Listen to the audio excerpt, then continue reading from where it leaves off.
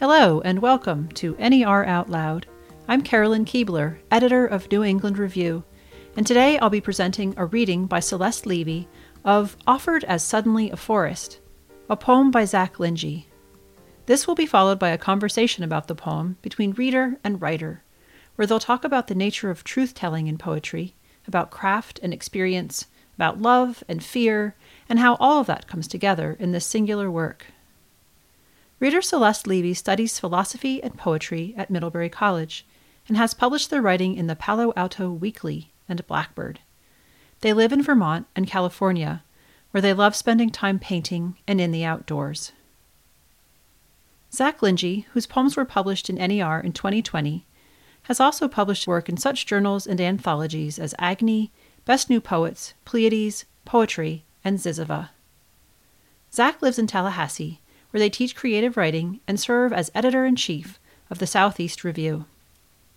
For the past 5 years or so, the New England Review has brought pieces from the magazine alive on stage, read by Middlebury students in front of an audience.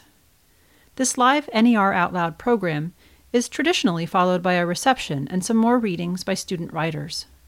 Since live theater audiences were not part of our world last November when the program was scheduled, we decided instead to have the students record the work live on stage in the Mahaney Concert Hall to an audience of 3. Program director Dana Yetten, audio engineer Mark Christensen, and me. And then to help make up for that lack of audience interaction and the absence of hot chocolate and some more readings afterwards, we brought reader and author together virtually to share their experience of reading and being read. And now we bring all of that to you, our listeners. We'll start with Celeste Levy's reading of the poem by Zach Lindsay.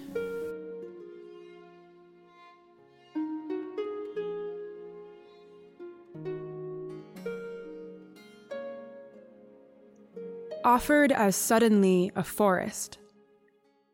Imagine a desert and call it yearning. For years, nothing but sand in your teeth. The viper skulls you mistook for cherries, their crunch.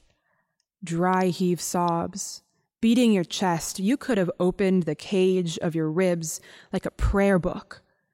Remember how you praised every misplaced grace of water, how the collected drops shot through you with diseases. Every fresh found fruit, a hallucination. Each scavenged seed, a swallowed nail, until one day you look up from your feet.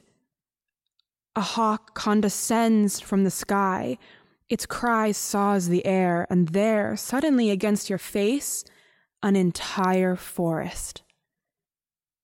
You stand stupidly at its feet.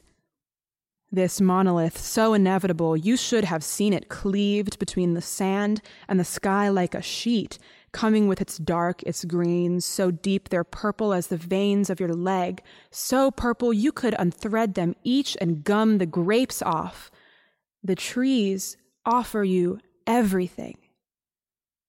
At home, your lover bends against so much scrutiny. He wanders into becoming anything other than a forest, and you made it this far. But linger at the edge, as if you could enter. That was Celeste Levy reading a poem by Zach Lindsay, which appeared in the New England Review in 2020, along with the poem Branches. These poems can be found at nereview.com in the 40.1 issue. I had a chance to catch up with Celeste and Zach over Zoom. I began by asking Celeste to tell us a little about their experience with the text and what it was like to record a poem that they felt such a personal attachment to and yet was not their own. And what was the rehearsal like? The whole process of rehearsing the recording, the hardest part was striking a balance between giving the poem the emotion and energy that it deserved without putting too much of myself into it. So I didn't want to use too much inflection in a way that would erase the meaning or shift it or mold it with my hands. I wanted it to be just a representation of what you wrote. It was really wonderful to perform it on that big stage. It's a beautiful hall. I don't know if you've ever seen Middlebury, Zach, but this concert hall is gorgeous and there's big windows and really fun, like triangular shapes everywhere. And because it was so empty, I felt like the words had a lot of space to move and settle. So having just a couple people in the room really allowed the poem to take up the space that it deserved and that it commands as a piece. So grateful to hear that. And I want to say off the bat that it's quite a surprise for people to read my work. You know, the relationship that I have with these words is so private. And I don't think about ever the fact of it existing in the world. And so it's to hear that somebody would recommend the poem, first of all, I'm like, there's more than one person reading this. And then to hear that it resonated with you is just deeply meaningful. So if I get emotional during the interview, you'll just have to forgive me a little bit. So thank you for your kindness. It means a lot. I so much resonate with the idea that writing and then showing is such a different game, that a lot of the times when you write, you don't think about other people reading it. And then when they do, you kind of forgot that those were what words that you made. Yeah, agreed. I'm just curious how it feels to now be in the process of publishing with NER. Yeah, so I try to keep all publishing in the space in my brain that doesn't acknowledge the reality of things. And so that, you know, for better or for worse, for better, that helps me concentrate on my relationship with the words. For worse, that means that I have some bad habits. I finish a thing, I get happy with it, I get excited about it, and I send it. And that's not always the right approach. Sometimes I need to sit with these brats for a few months before I tell them that they can go play in the world. And then, you know, at the same time, it's extremely affirming. I write so many poems and so many of them are genuinely dreadful. And it's really affirming when I have a thing that seems to be able to walk on its own 2 feet. And I get confirmation from people like Rick Barrett, an early hero of mine and a huge inspiration to me from on the level of craft, especially. That's remarkable. And listening to the recording was an entirely different experience in itself on multiple levels, on a craft level and on a personal level. On the personal level, again, the experience is so private. And I write from experience. I know that there's a long tradition of a certain distance between the poet and the speaker, but I just don't live in that reality at present. And so to hear a person embody the experience as I've attempted to render it, to give voice to it on a personal level is affirming in a pretty incomparable way. To just hear, yes, that's a thing that happened. And these words affirm that reality. And so whereas the publishing sphere for me is this ongoing abstraction that I try to keep that way, I'm so grateful for the fact that I got to hear your voice, a voice, saying these things, which just offered a level of concreteness to the experience. That's a really interesting point that you make, the keeping that publishing piece separate. And I think I really applaud that. I think that makes so much sense, particularly that whole idea between separating the author and the speaker. Similar to you, that makes no sense to me. I have never written a poem that has not directly exposed every thought in my head. And so when you're writing things that are that personal, of course, it's going to be hard to think about putting it out into the world in such a public way. It's an incomprehensible thing. And I'm sure that your writing is more true to yourself by keeping that sphere separate. I hope so. I have a tenuous relationship with truth. And so when I say that there's kind of a short distance between the speaker and my lived experiences, that's not to say that the experiences are real. It's not to say what I render into the work is fact or is honest. In the same way that I have this kind of shifting apprehension of reality when I write a poem, I'm feeling my way into a thing, and the words are guiding me toward some version of an experience, not a truth necessarily, but an experience. And that's one of the things that I was so grateful to have experienced when I was writing Offered Us Suddenly a Forest. was that I had this ongoing emotional experience that had not been rendered into language. And going through that process, it's like defanging the monster or putting it on a leash. When I can bring a struggle or a yearning onto the page and decide its parameters, there's meaning there imposed on experience. There's constraint imposed on chaos. How comforting. That's wonderful. That's a wonderful way to think about it. Yeah, you're creating control. I so resonate with the idea of a tenuous grasp on truth. How so? I don't particularly believe in truth, particularly in terms of the complicated narratives in all of our relationships. I often think about how, in a conflict, you always want to be right or to know what happened. But in a way, there isn't a true narrative of what happened, because for each person that was informed differently and experienced differently, and neither one is more true than anyone else, particularly when I think about memory. And so if I'm thinking about things that happened years ago, what feels so real to me might be very different than what happened, because our memories adjust themselves and edit themselves. And so everyone who's involved in any situation is separately going their ways and adjusting and editing, and it's still their reality. So I think any perception of reality is so different than anyone else's. And that makes your approach to poetry in terms of defanging that monster, deciding your own parameters, really powerful, I think, because it puts some control on that ability for our perceptions of an experience or a sensation to just run wild. It's a game. Maybe not always a healthy one. Maybe a kind of Tom Stoppard who's afraid of Virginia Woolf, or but it's a game. I'd love to dive a little bit more into the specific poem itself. And I'm really interested in the process of you writing it, if it took a long time, if it was one of the poems that just flows out of you. How did this poem come into being? On a walk, I found a lake in Tallahassee at the same time as I began listening to Homer. And so I spent the first 3 hours of each day for about 6 weeks walking around this lake. I needed it. I needed that motion and also the classics. And so I was going in circles, as one does, and dealing with a kind of an ongoing anxiety that I have around and have written a lot into in my manuscript concerning love. I'm someone who had not been in a serious relationship since I was in high school. And here I was, 29 or 30, having fallen in love, moved across the country, and found myself face to face with the most intimidating experience of my life, which is to be seen and held and to mirror that. So I was walking around the lake, and the first line of the poem, this is a little, I don't know what to call it, like an Easter egg, or I don't know, a secret or a mistake. It's a thing. The first line of the poem I thought was really, really brilliant. And I was like, I don't know where this came from.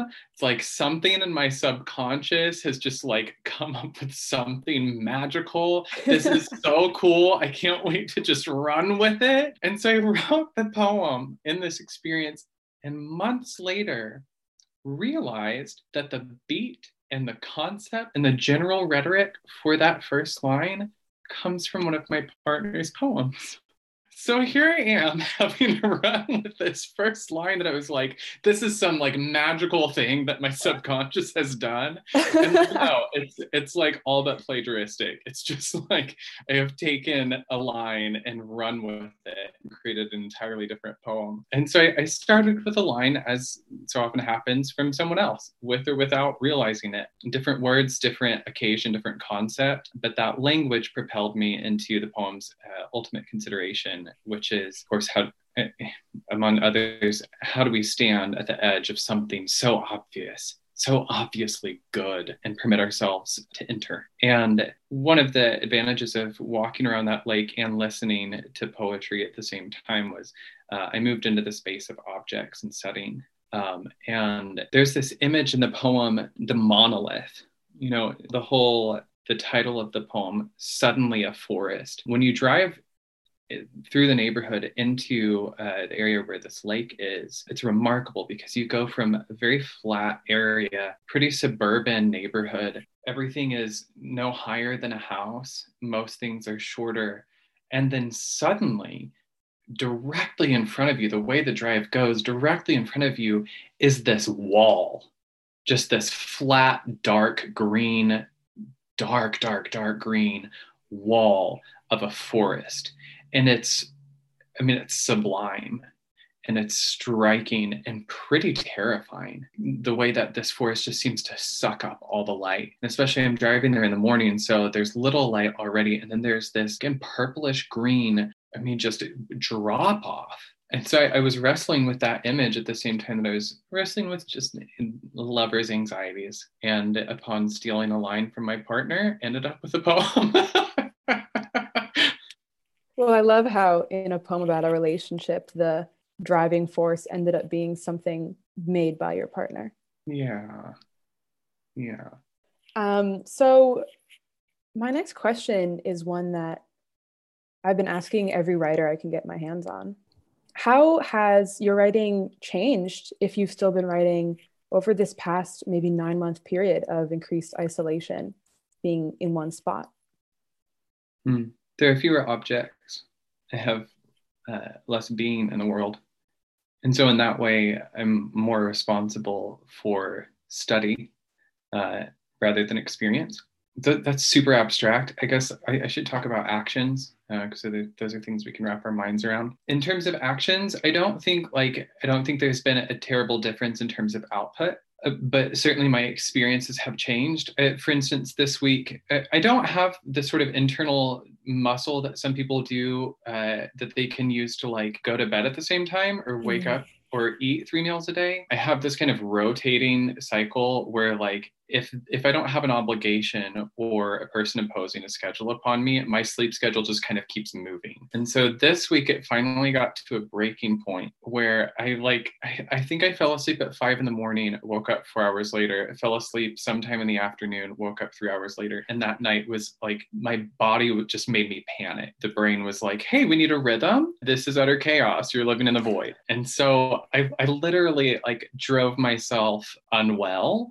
Yeah. And so at the end of that night, I was trying to go to sleep and all of the adrenaline in my brain was like, no, we're going to write drafts. And so in like half an hour, I just spat out, I think 5 really, really crappy drafts of poems that I just had to make right then and then passed out. And this is after a month of not writing anything. They just kind of happened. Because I've had so much time on my hands and so few experiences, I've been focusing more on engaging explicitly with inherited forms and genres.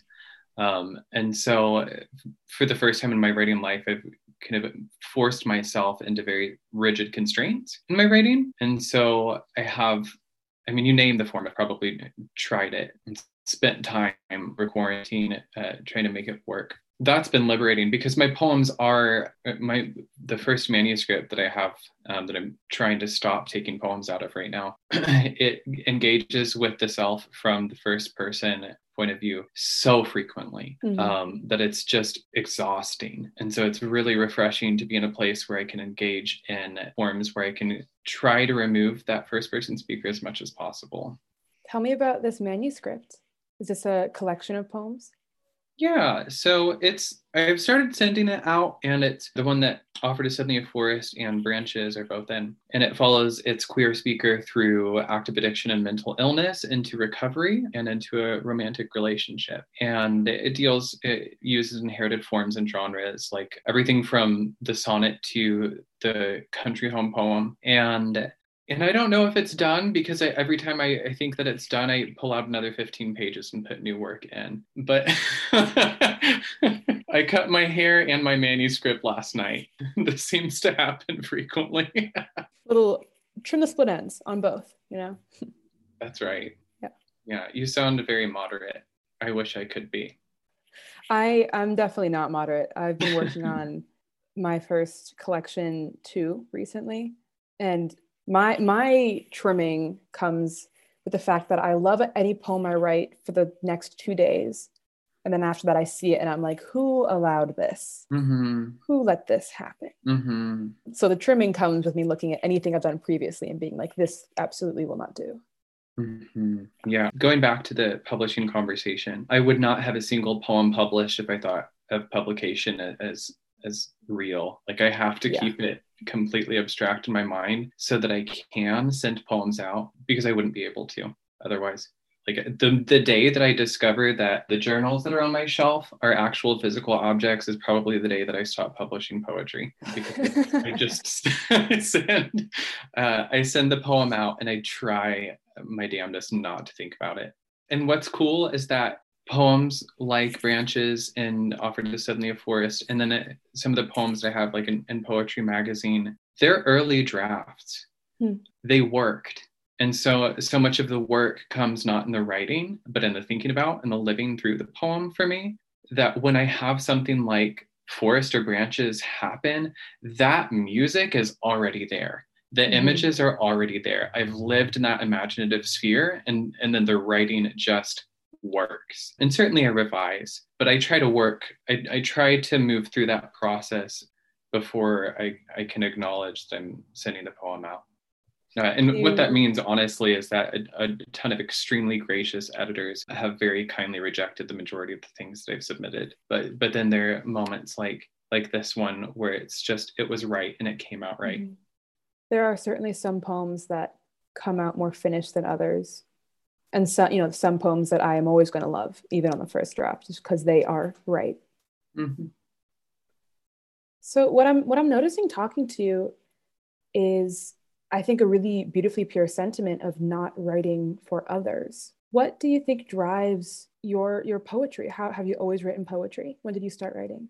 Oh no, I hated poetry. I hated it so much for a long time. And I tried so hard to understand it and to appreciate it. And I couldn't. I tried to write. I mean, I've had drafts since I was probably in high school. I think puberty is probably where poetry began from. But it just didn't work. I couldn't wrap my mind around it. I had a degree in English from University of Texas and still had no idea what a poem was. And then I found the book that did it for me. And I emailed the poet and said, I'm going to curse, I'm sorry, but the subject line of my email is, what the fuck is a poem? And I said, like, I have read the things, but I do not understand. I don't get it. How does it work? And this poet very, very generously responded and told me everything that was wrong with my writing, and continued to do that for about half a year via email.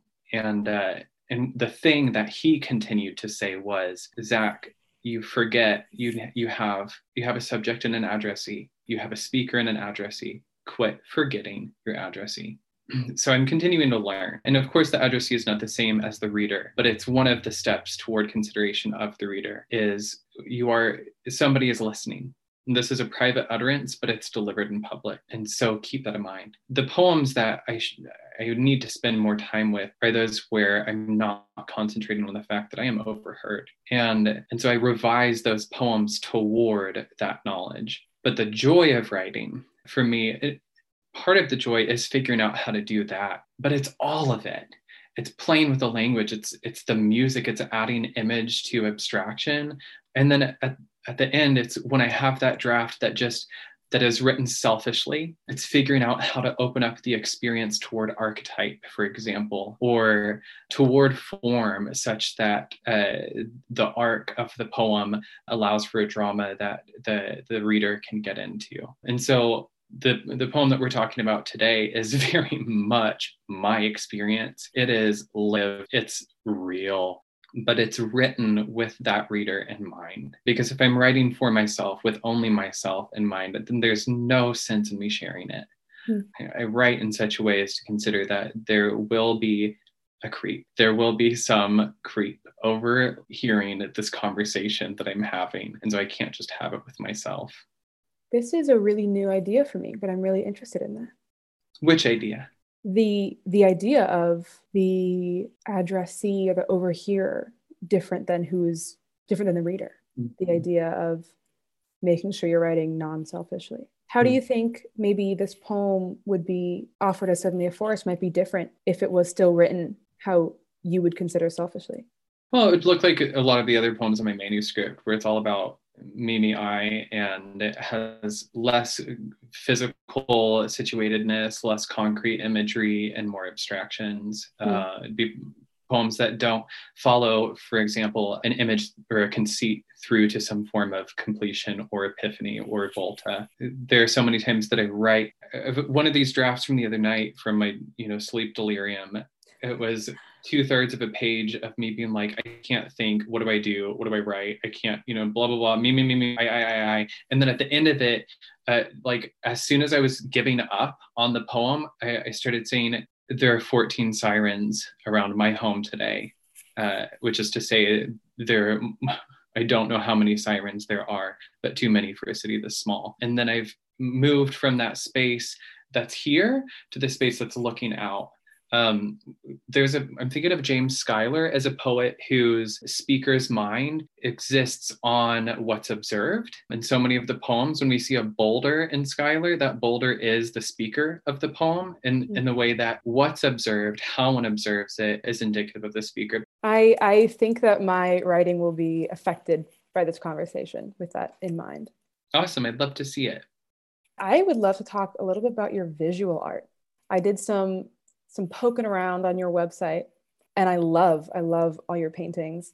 I'm curious to know about how long you've been painting, about how maybe your poetry and painting connect, if they're different outlets for different things. Sure. Yeah, I've painted longer than I've done anything else.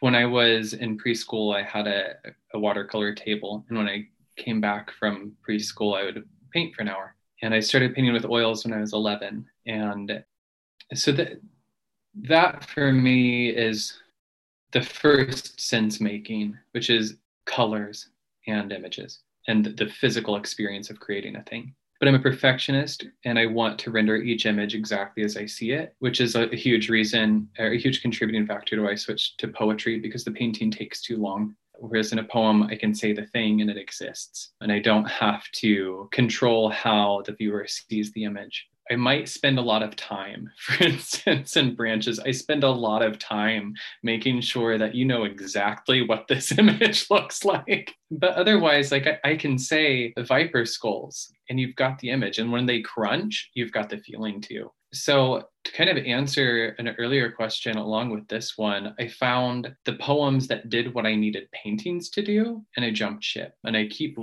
painting, but the painting doesn't do what I need most of the time.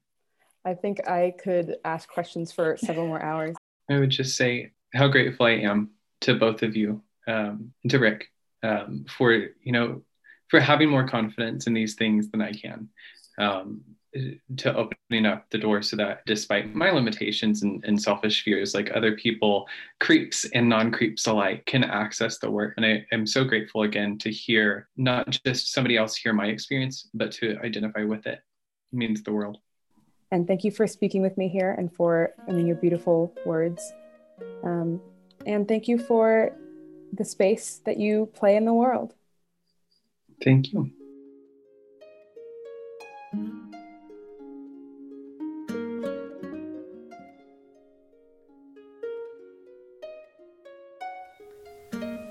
That was Zach Lindsay, author of the poem Offered as Suddenly a Forest, speaking with Celeste Levy, a philosophy major from Middlebury's class of 2022. Our previous episode from the NER Out Loud live program featured Madison Middleton reading from the short story Suffering in Motion by McKenna Marsden. You can check that out too on NER's podcast page online.